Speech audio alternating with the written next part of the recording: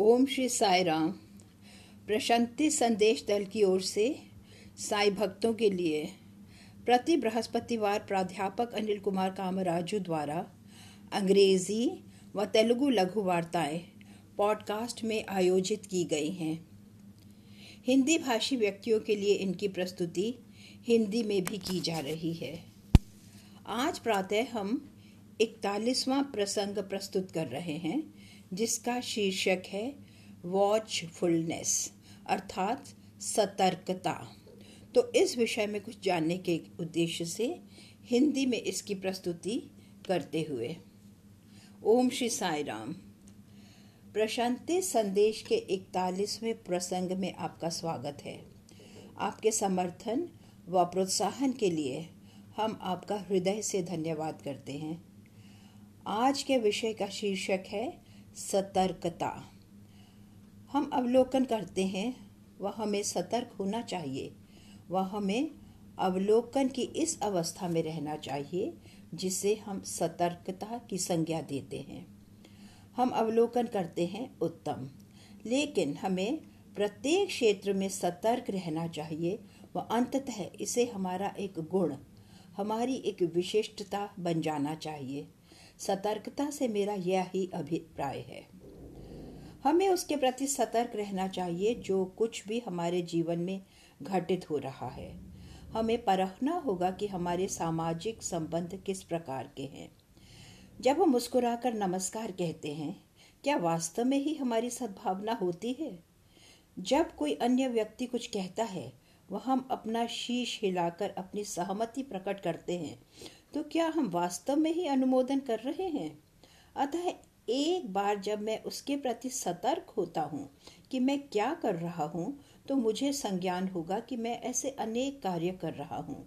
मैंने ऐसे अनेक शब्द कहे जिनके प्रति मेरा कोई अभिप्राय ही न था। मेरे सभी शब्द विश्वसनीय न थे।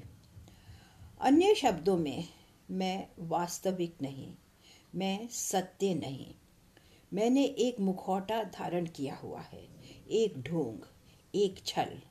कोई प्रेम नहीं होता, कोई मैत्री भाव नहीं।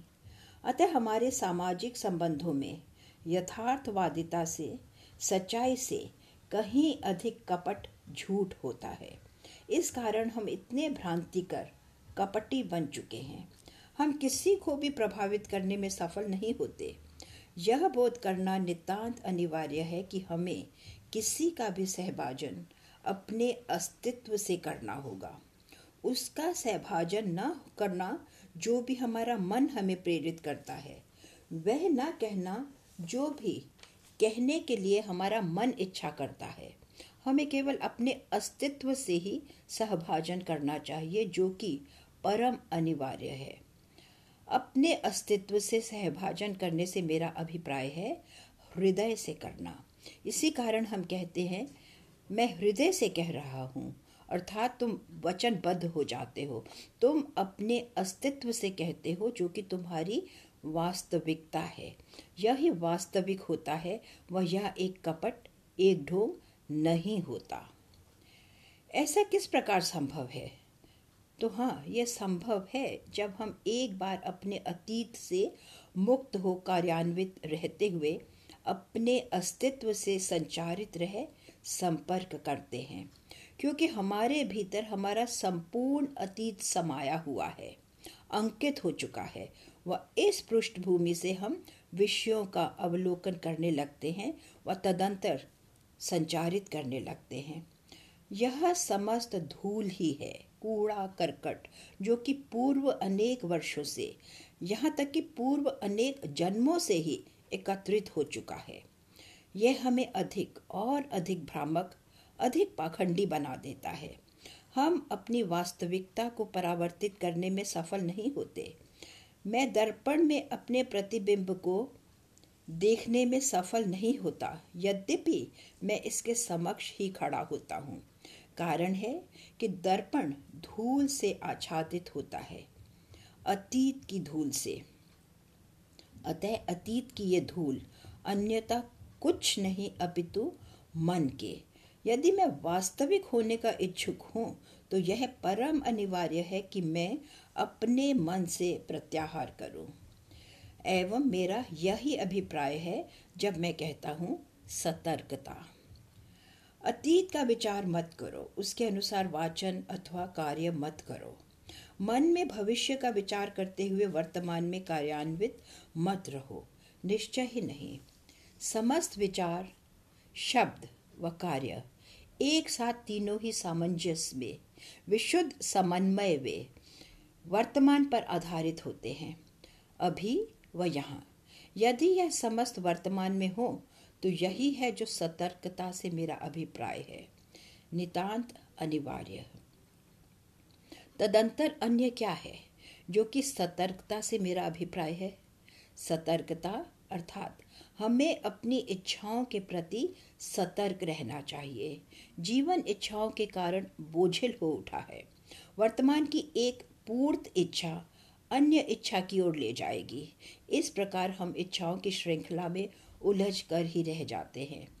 अंततः वह इच्छा जो इस समय मन में जागृत हुई है, कदाचित पूर्व की एक अपूर्त इच्छा हो सकती है, एवं अतीत की अपूर्त इच्छाएं जो अब वर्तमान में इच्छाएं हैं, भविष्य में एक पूर्त होने की अपेक्षा करती हैं। यह एक अनवरत निरंतरित प्रक्रिया बन जाती है। अतीत की अपूर्त इच्छा वर्तमान में जागृत हो उठती है, भविष्य में पूर्ण होने की प्रतीक्षा अपेक्षा करते हुए।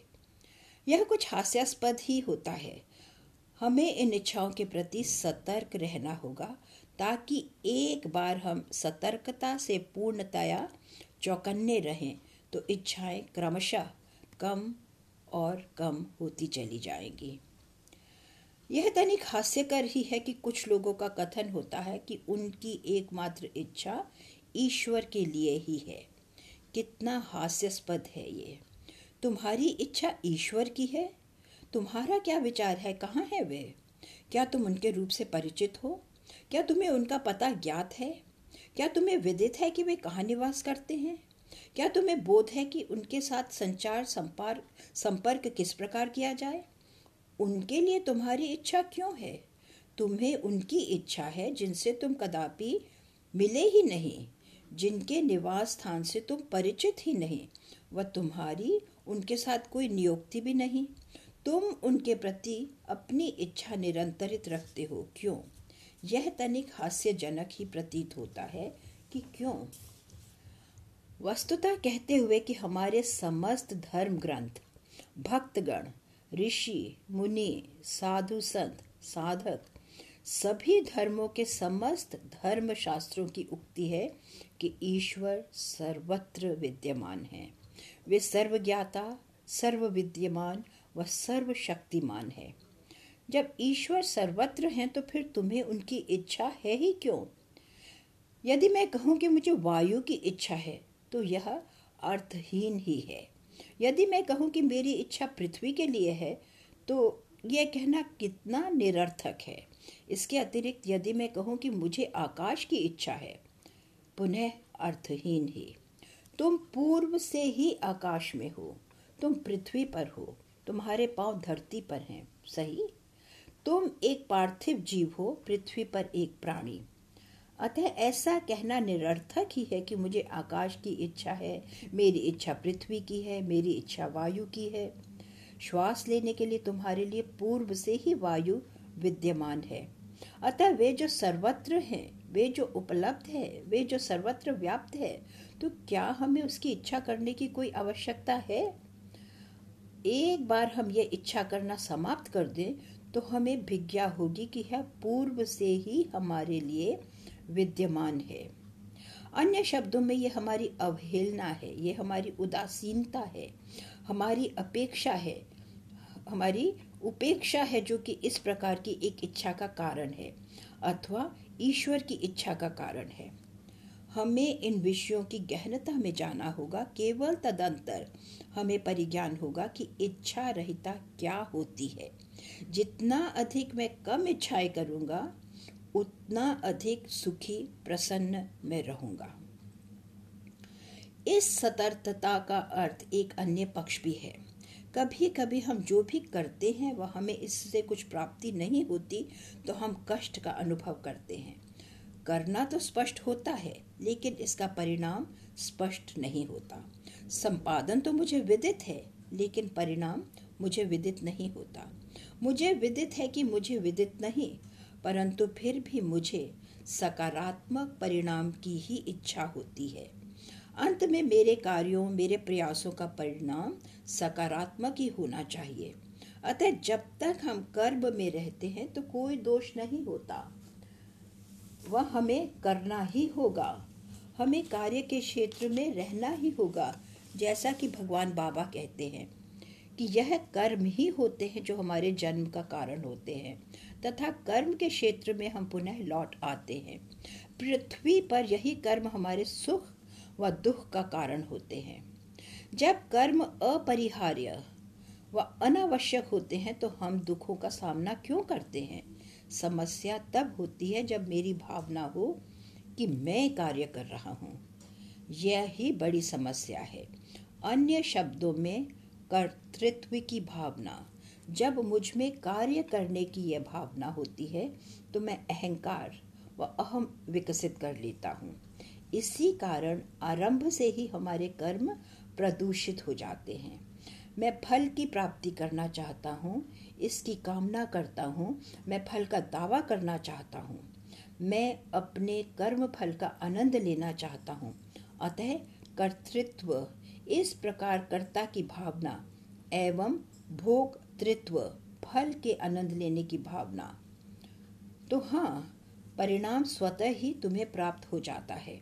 तुम स्वतः ही आनंद लेने लगते हो। तो फिर तुम इस भावना की इच्छा क्यों करते हो कि मुझे केवल आनंद ही लेना चाहिए, मैं ही आनंद भोगता हूँ? क्यों? यह दो, कर्तृत्व, कर्ता की भावना एवं भोक्तृत्व, आनंद भोक्ता की भावना, दो अनुक्रियाएं होती हैं, कर्म के दो पक्ष। यही हमारे समस्त कष्टों, समस्त दुखों का कारण है। तो फिर इससे मुक्त होने का उपाय क्या है? यह है, जब तुम यह विचार करना आरंभ करते हो कि मैं करता नहीं, कि मैं दिव्य के हाथों मात्र एक उपकरण ही हूँ। जब तुम इस कर्तृत्व भाव से मुक्त हो जाते हो, अन्य शब्दों में तुम यह अनुभव करने लगते हो कि तुम मात्र एक उपकरण ही हो। अतः जब तुम केवल एक उपकरण ही हो तो स्वाभाविकता तुम परिणाम पर भी कदापि कोई दावा न करोगे। जब कर्तृत्व की भावना त्याग दी जाए तो स्वाभाविकता ही यह तुम्हें अन्य पक्ष की ओर कदापि न ले जाएगा, भोक्तृत्व अर्थात आनंद भोक्ता की ओर। जब तुम करता ही नहीं तो फिर तुम आनंद भोक्ता भी किस प्रकार हो सकते हो? एक बार तुम्हारी भावना हो कि तुम ईश्वर के हाथों में मात्र एक उपकरण ही हो, वह वे ही तुम्हारे द्वारा समस्त संपादित कर रहे हैं, तो हाँ, परिणाम भी तुम्हारे लिए नहीं होता। इस प्रकार ही भोक्तृत्व अथवा आनंद भोग की भावना का त्याग किया जा सकता है। एक बार हम इस कर्तृत्व एवं भोक्तृत्व से मुक्त हो जाते हैं तो जीवन स्वयं ही अत्यधिक आनंदमय हो उठेगा। हमें कर्म के पक्षों के प्रति अति सतर्क रहना होगा। इसके अतिरिक्त जीवन के प्रति भी हमें सतर्क रहना होगा। हमारी इच्छा आवृत्ति के जीवन की होती है। हम जीवन को दोहराना चाहते हैं। हमारी इच्छा एक कार्बन प्रति की, एक आदि प्ररूप की होती है। यही जीवन में ऊब व असंतोष का कारण होता है। लेकिन जीवन ऐसा नहीं हो सकता। संपूर्ण समय जीवन एक सार एक समान न रहेगा, यद्यपि तुम इसकी कितनी ही इच्छा क्यों ना करो। कहा जाता है ना, सब दिन होत न एक समान। सरल सा उदाहरण, अपने कार्यालय में कदाचित तुम सर्वोच्च पद पर हो सकते हो, लेकिन अपने संपूर्ण जीवन काल तक तुम यूं ही नहीं रह सकते। आज तुम स्वस्थ हो सकते हो, संभवतः आगामी दिवस तुम स्वस्थ ना भी रहो। आज तुम पर्याप्त युवा हो, परंतु सुनिश्चित रहो कि अति शीघ्र तुम प्रौढ़, वृद्ध हो जाओगे। अतः तथ्य ये है कि हमें संज्ञान करना होगा कि जीवन एक अविरल प्रवाह है, ताकि हमें कोई अनुताप न रह जाएगा। हम कुछ लोगों को अपनी युवावस्था के कालखंड की चर्चा करते हुए सुनते हैं। उनका कथन होता है, जानते हो, जब मैं युवा था तो ऐसा घटित हुआ। तो हाँ, वे व्यतीत हो चुका है। अब इस समय तुम इसकी चर्चा क्यों कर रहे हो? तुम्हारी युवावस्था में भला मेरी क्या रुचि हो सकती है? कुछ का कहना होता है कि जब मैं कार्यालय में था तो मैंने कार्य इस प्रकार निष्पादित किए। तो फिर मुझे ये किस प्रकार प्रभावित करता है? अब तुम्हें ये किस प्रकार संतुष्ट करता है? अर्थात तुम यह संज्ञान करने से अस्वीकार कर देते हो कि जीवन एक अविराम प्रवाह है। जीवन गतिहीनता, निष्क्रियता नहीं, जीवन सक्रियता है। जीवन सक्रिय, अविरल प्रवाहित नदी है। हमें इसे स्वीकार करना चाहिए व इस परिवर्तन से सामंजस्य कर इसका स्वागत करना चाहिए। यह ही सतर्कता है। तदंतर हमारा जीवन यूं ही प्रवाहित रहेगा। यदि तुम कुछ व्यक्तियों से प्रश्न करो, कैसा है जीवन, तो एक शुष्क सा उत्तर है, चलती है दुनिया, जीवन बस किसी प्रकार चल ही रहा है। ओह, क्या ऐसा है? क्या जीवन यूं ही अलक्षित ही चल रहा है? कितना दुर्भाग्यपूर्ण है ये। जीवन यांत्रिक हो उठा, जीवन अविवेचित बन गया है, एक नित्यचर्या, एक यंत्रवत जीवन। ऐसा नहीं होता। सतर्कता मुझसे जीवन के इस स्वचलन को समाप्त करने की अपेक्षा करती है। अर्थात अब तक जीवन स्वचालित था, परंतु अब मुझे इसका प्रतिक्रम करना चाहिए। ऐसा किस प्रकार होता है? मेरे लिए जीवन एक अविवेचित नहीं, एक नित्य क्रम नहीं। मुझे क्या करना चाहिए?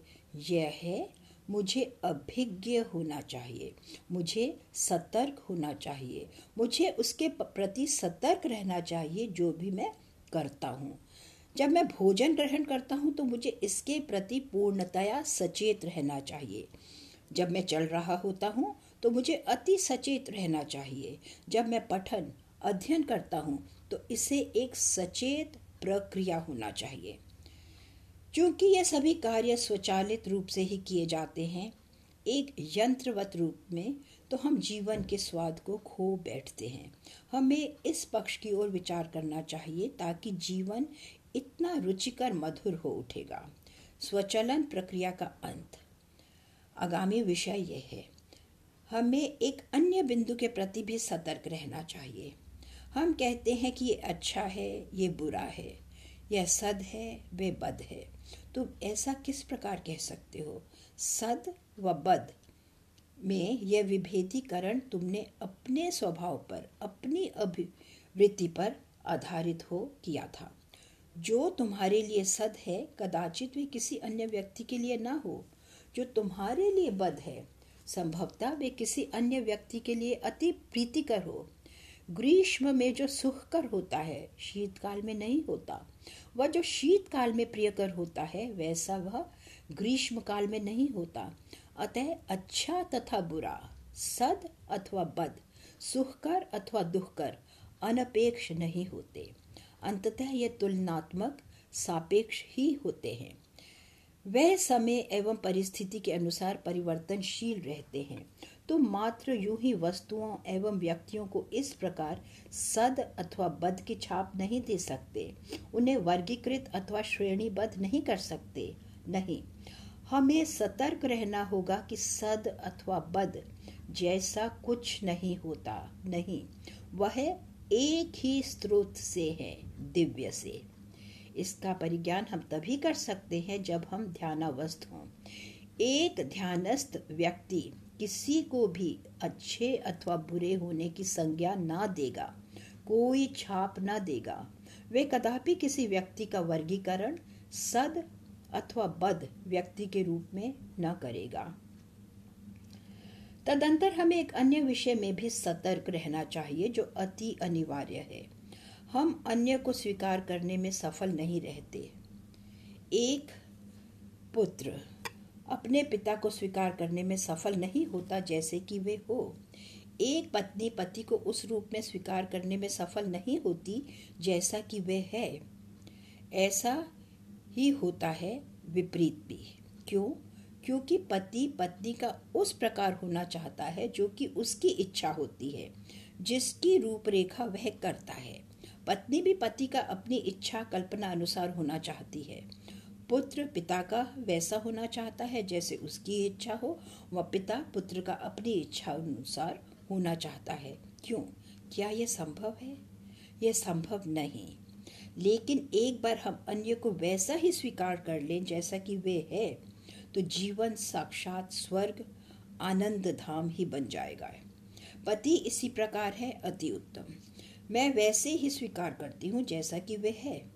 पत्नी अति भली है तो मैं उसे वैसा ही स्वीकार करता हूँ जैसे वे है। हमें इसी प्रकार का संबंध प्रत्येक से बनाए रखना चाहिए, चाहे वे कार्यालय में हमारे सहकर्मी हो, बाह्य में हमारे मित्र हों। हमें प्रत्येक को वैसा ही स्वीकार करना चाहिए जैसा वे है।